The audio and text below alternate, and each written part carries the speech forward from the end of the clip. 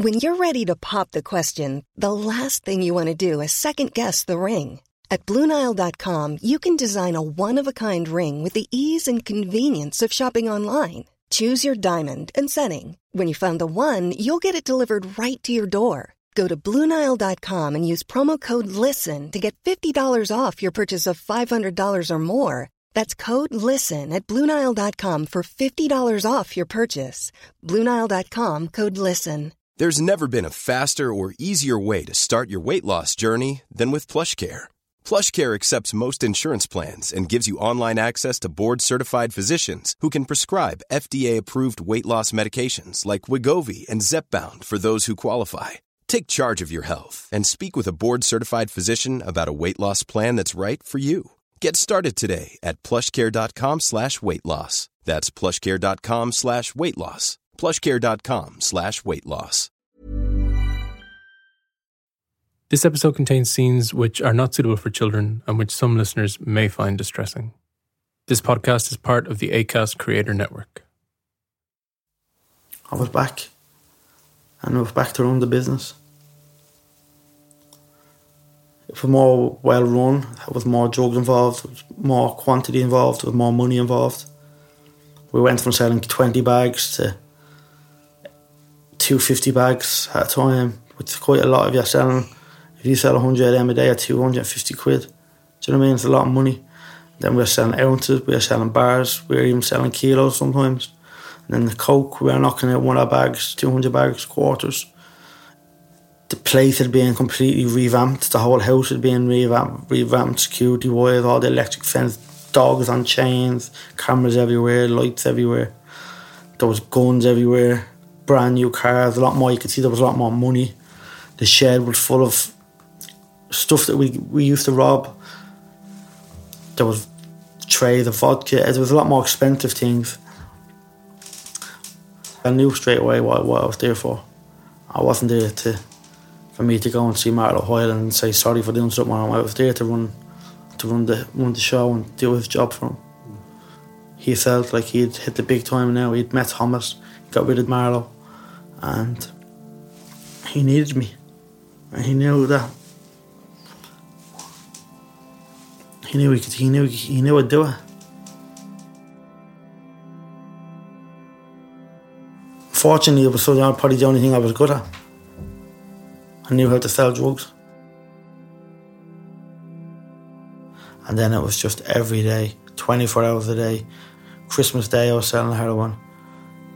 Now 3 or 4 phones, never got any sleep. Constantly giving me cocaine to keep me awake. I was going everywhere. I was going to Clondalkin. I was getting heroin slapped to me legs, to me bodies, around my chest. He'd bring me up. We pick boats up. We pick jeeps up off the ferry, and we'd bring the jeeps back to the shed and dismantle them, and the whole jeep be full of drugs. It was just non-stop. It was just an operation. There was only me, him, Mandy, Mondo, the young fella in the house. He was only a young fella, so I was looking after him. I was running the drug business. He had me upstairs bagging all the time. All I had in my bedroom was a bed, a table and a chair, 2 big weighing scales and bags. I had nothing else. That's when Henshin and his crew started coming over more. That's when we started knocking about with them. This is The Witness, in his own words. Episode 6, The Gun.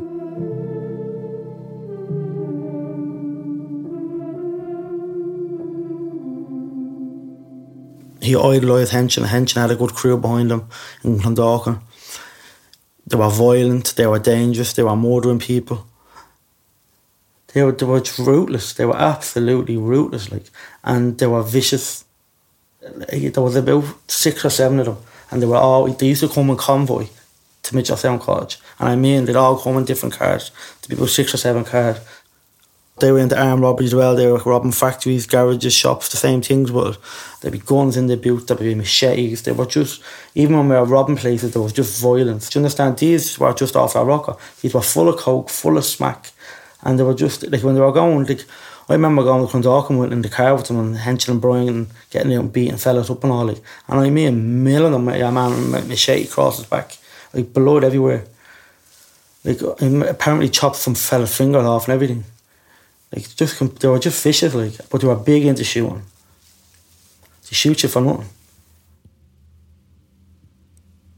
But Brian and Thomas, they really got close, and they were literally always together then. Thomas was always in the house, or we were always over with Thomas. He definitely became Thomas's right-hand man. But Thomas was in charge. He was the boss. He was the one to bring the drugs in. He had the context. But yeah, he was fascinated with Thomas. Idolised him. And when Thomas did jump, he just jumped out. Like he just jumped. But once he started knocking about with Hench, he really got obsessed with Thomas. And Thomas liked him. And I think it was the first time he felt like he fitted in. What did Thomas see in him? I think Thomas saying the evil in him, and that he would do anything that he asked him. I think he's saying that the evil, yeah. Have you ever looked at Thomas Hench's eyes? I look at him. I can see him a lot. Pure evil, and that's what Kenny's. You look at the pictures you see in the paper. Just look at the two of them. That's evil. I wake up at night to them pictures, like in the middle of a pitch black room. I can just see them eyes looking at me, and that's what he's seeing. He's seeing evil, and he's seeing someone that would idolise them, that would do anything that he wanted them to do. Do you think Brian was very aware that he was kind of considered like an outsider? He was always an outsider because people didn't trust him. Everyone knew. Well, he claimed that he had friends in the Guard, and he tried to use his alleged friends in the Guards to help other gangsters get off of charges. That's what he would say. This was his story, and that's the reason that he was kept around. If that makes sense. He thought he could be of use to them. Yeah. So basically, the Guard on one side, this is what he was saying. We're looking for information on Marlowe, Bradley's, Hench and all the crews from Dundalkin. So they felt like there was a need for Kenny. And also, I remember when he started telling these, I was there when he started telling these people that he had friends in the Guards. And they were all just looking as if to say, like, I can't believe he's just telling us this. And I remember the next day I used to say to him, you know what you said last night? I remember him telling Anto Spratt one night, he was up on a charge and we're all out in the shed, down the back, everyone's partying, Marlowe, everyone's there sniffing coke. I see the coke makes you yap, makes you talk shit. And a lot of people end up killed because of it. And I remember him saying to Anto Spratt, I might be able to help you out, that other thing you have coming up. And he was like, what do you mean help me out? He was like, I know somebody that might be able to do you a favour if you do a favour for them.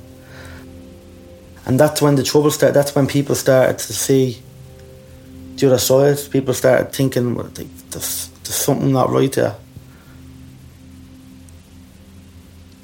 And then people start saying it, people start calling him a rat and all, and that's when the problem started. That's when he got shot. In the middle of the night, about 5 blokes kicked the front windows in, and came in and shot him in the back. And he was lying down in the back garden, dying, but the blood pissing out his back. And then I had to get rid of all the drugs and the guns out of the house and hide them in the field and try and keep him alive while the ambulance came. He was lying on the ground, I'm keeping the stuff on him to stop the blood from pumping out of him. He would have died. So some people have said to me I should have let him die, but I'm just not that type of person, unfortunately. I remember going up to the hospital and he says to me, he was lying there in his silk pyjamas after being operated on. Same thing, all this fucking gangster shit, man, all these fucking velvet bleeding stuff and all, velvet pyjamas and all, slippers and everything.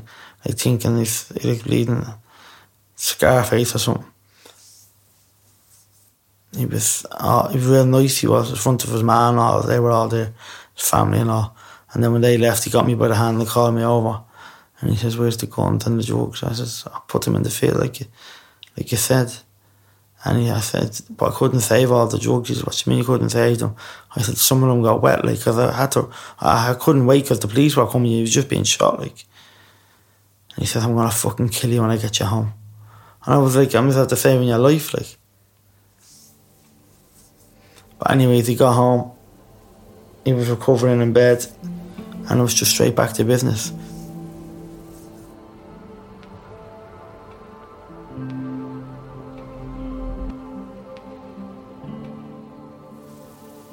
I didn't realise Brian was smoking heroin until I moved back the second time.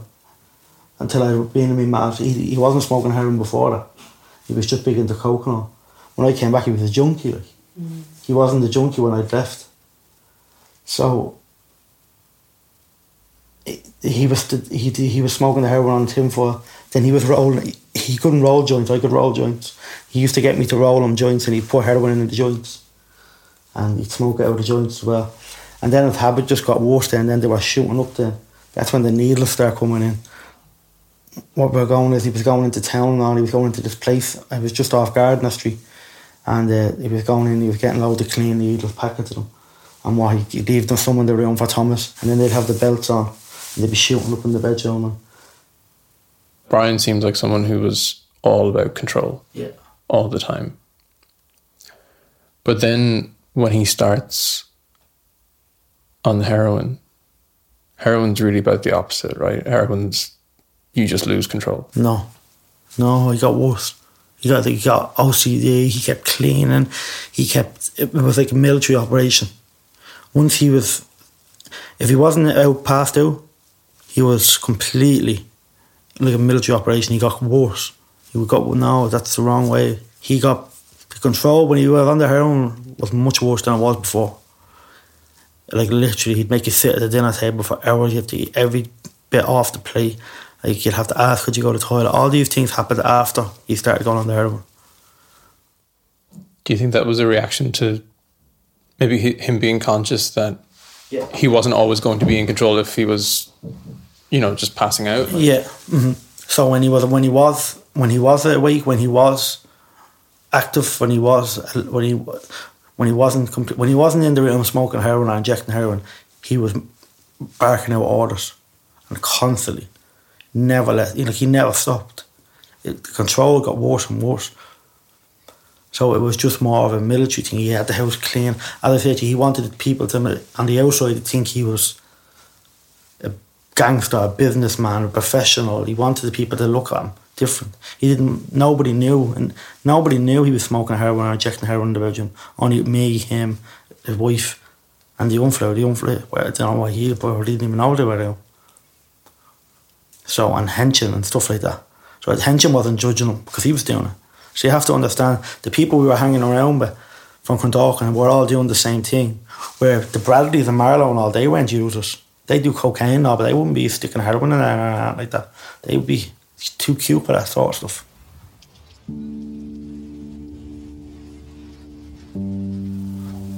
Like, I have OCD, and I know what OCD is. Once he started smoking the heroin, he was like he had OCD. He was going around the house all the time, cleaning, washing windows. He had inspecting my bedroom, looking under the bed, seeing if there was a bit of dust. Like, obviously there was going to be dust. There was cocaine and bleeding heroin everywhere, and he'd be like, "There's some coke on that. Like, what if the place gets raided now?" I'm like, the house is full of fucking drugs in my head. I'm thinking, I'm not saying that to him. Oh, he put in my head. I'm thinking there's a shotgun downstairs, there's bleeding heroin, there's ounces of heroin in the room, there's scales all over my room, my fingerprints are everywhere.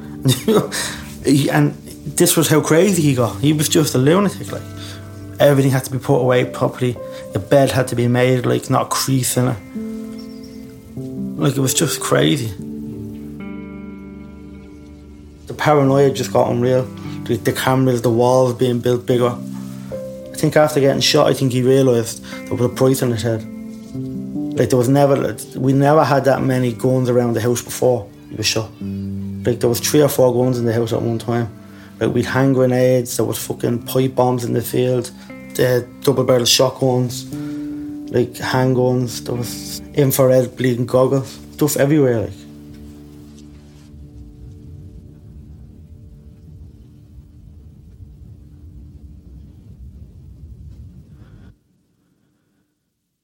But I think after getting shot and then realising the mistakes he'd made with Marlowe, he kind of thought, well, I'm not going to be that stupid this time with the Henshin crew, the Kildalkin crew.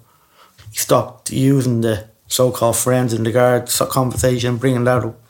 But all that was, I was told, never mention any of that in front of Thomas. We're in the big time now. Boom.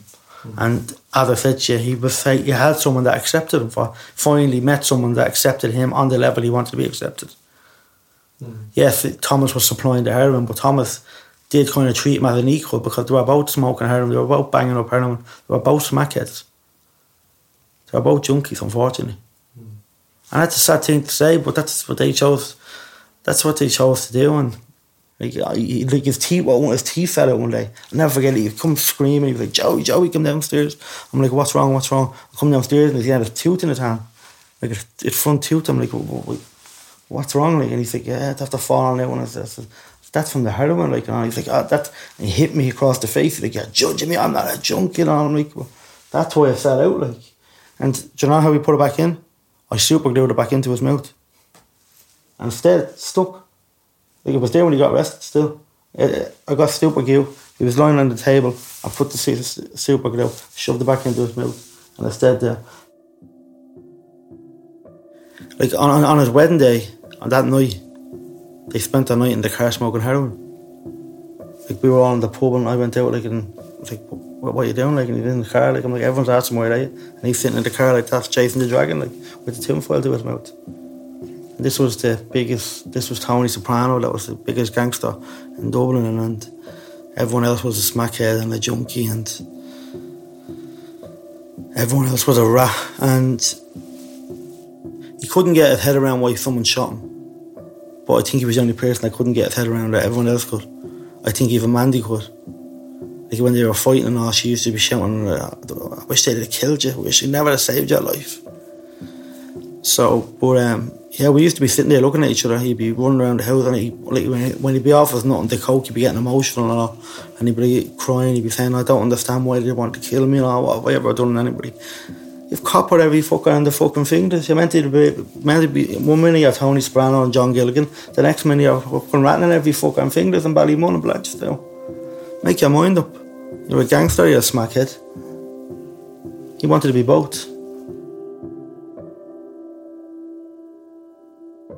To the outside world, he wanted to look like a proper businessman, proper professional, proper family man. He had the nice car, the nice home, the big gates, the cameras, the security lights, he had the arm candy at Mandy. Do you know what I mean? Everyone thought she was gorgeous. To the outside world, that's why he wanted people to think he was a businessman, and then he had connections, obviously all the right connections with Marlowe, Henshin, all the gangsters. But really, behind them doors, behind the walls, it was just pure drug-ridden kip. All that happened was people taking drugs, shooting up, sniffing coke, drinking, people being abused, people being beaten, or me, or her. And that's what it was. It was like hell behind them walls and behind them doors. It was just awful.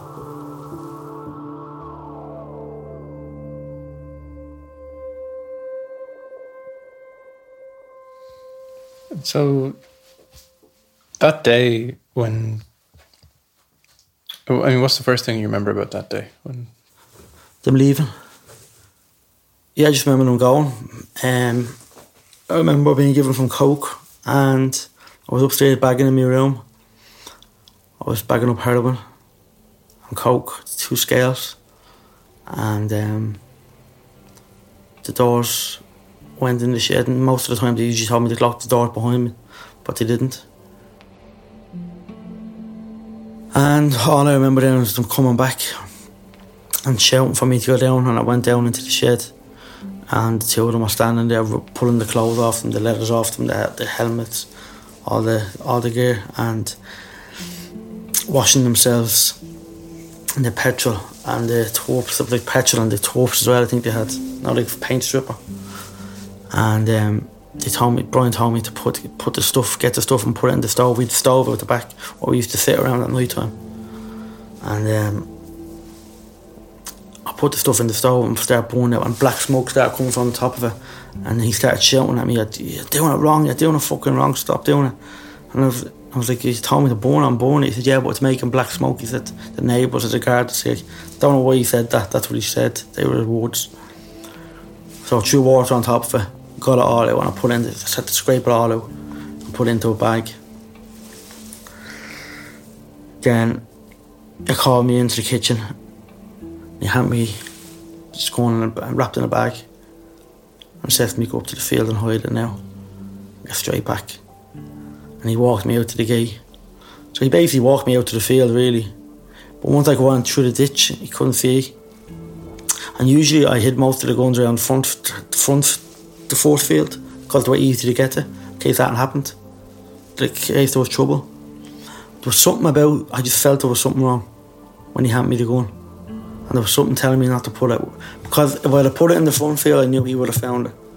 And I don't know whether I'd done it without thinking, or I kind of subconsciously not. I felt something was wrong.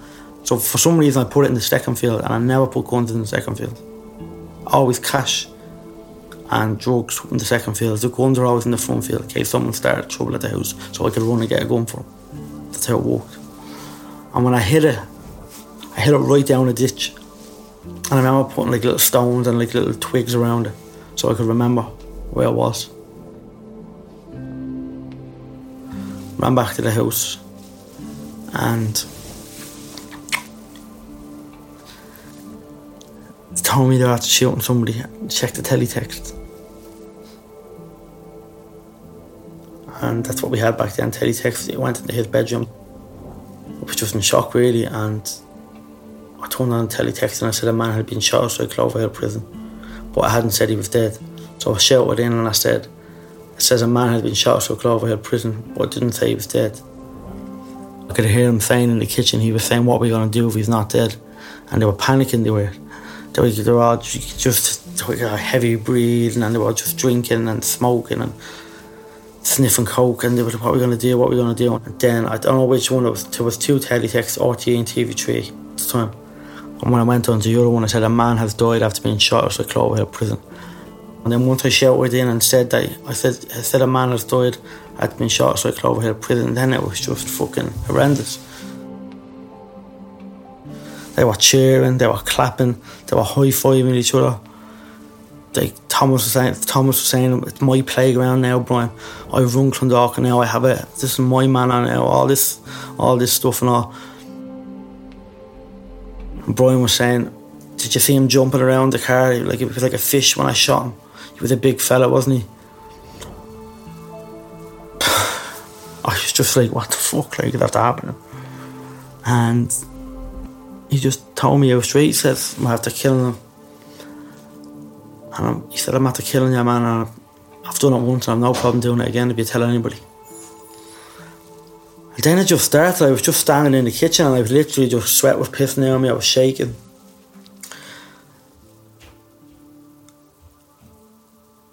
They just kept saying, "Don't tell anybody. If you tell anybody, we're going to kill you, Joey. I'll blow your head off, I'll blow your mouth head off." Thomas never threatened me before. It was the first time he ever threatened me. Brian, I think he said something to me like, "Thomas trusts you." And then Thomas said, "Sit down." And I sat down at the table and he says, "I'm telling you now, Joey, if you tell anybody about this, I'll kill you and your family."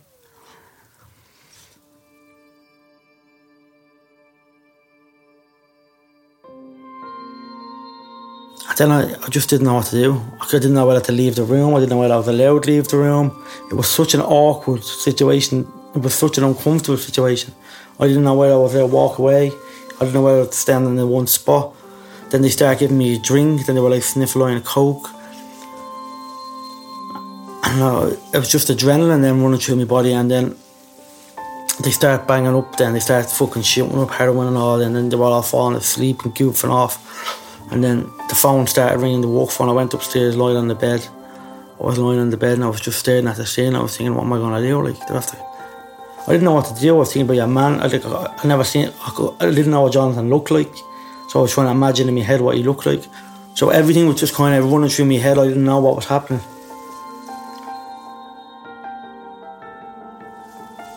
And I was just kind of in shock for a few days. He took me out to the shed that night, battered me and abused me. I think he done that to frighten me though. I think that was kind of a warning, just to let me know, like.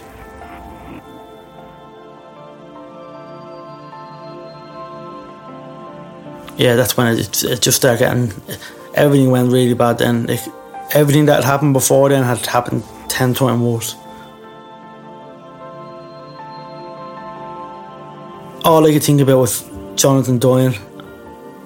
And then I just thought, I'd accept it. I just thought, I'm either going to die, they're either going to kill me. I thought, there's no way they're going to let me use this, keep this secret. Like, there's no way they're going to let me walk out of here alive. Or let me go back to my ma's, or let me ever leave them knowing the secret. I just couldn't picture it. And I kind of thought in my head, every person I've met, Marlo, Fat Puss, all of them, none of them would have let me walk away. Being that young and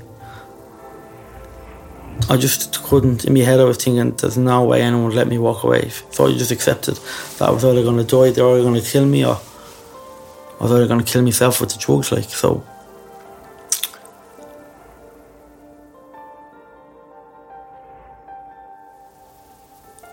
Yeah, everything just got changed then. Everything just got real nasty. He was trying to control every aspect of my life. That was it then. That's when I thought I needed to get out of here. And that's when I made the plan.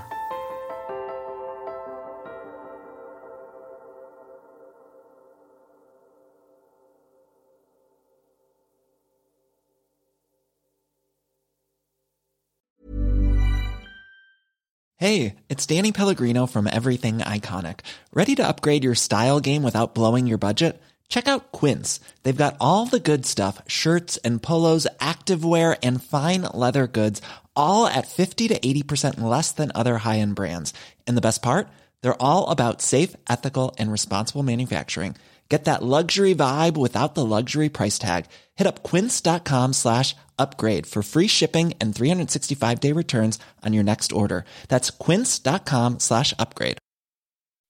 When you make decisions for your company, you look for the no-brainers. If you have a lot of mailing to do, Stamps.com is the ultimate no-brainer. Use the Stamps.com mobile app to mail everything you need to keep your business running with up to 89% off USPS and UPS. Make the same no-brainer decision as over 1 million other businesses with Stamps.com. Use code PROGRAM for a special offer. That's Stamps.com, code PROGRAM.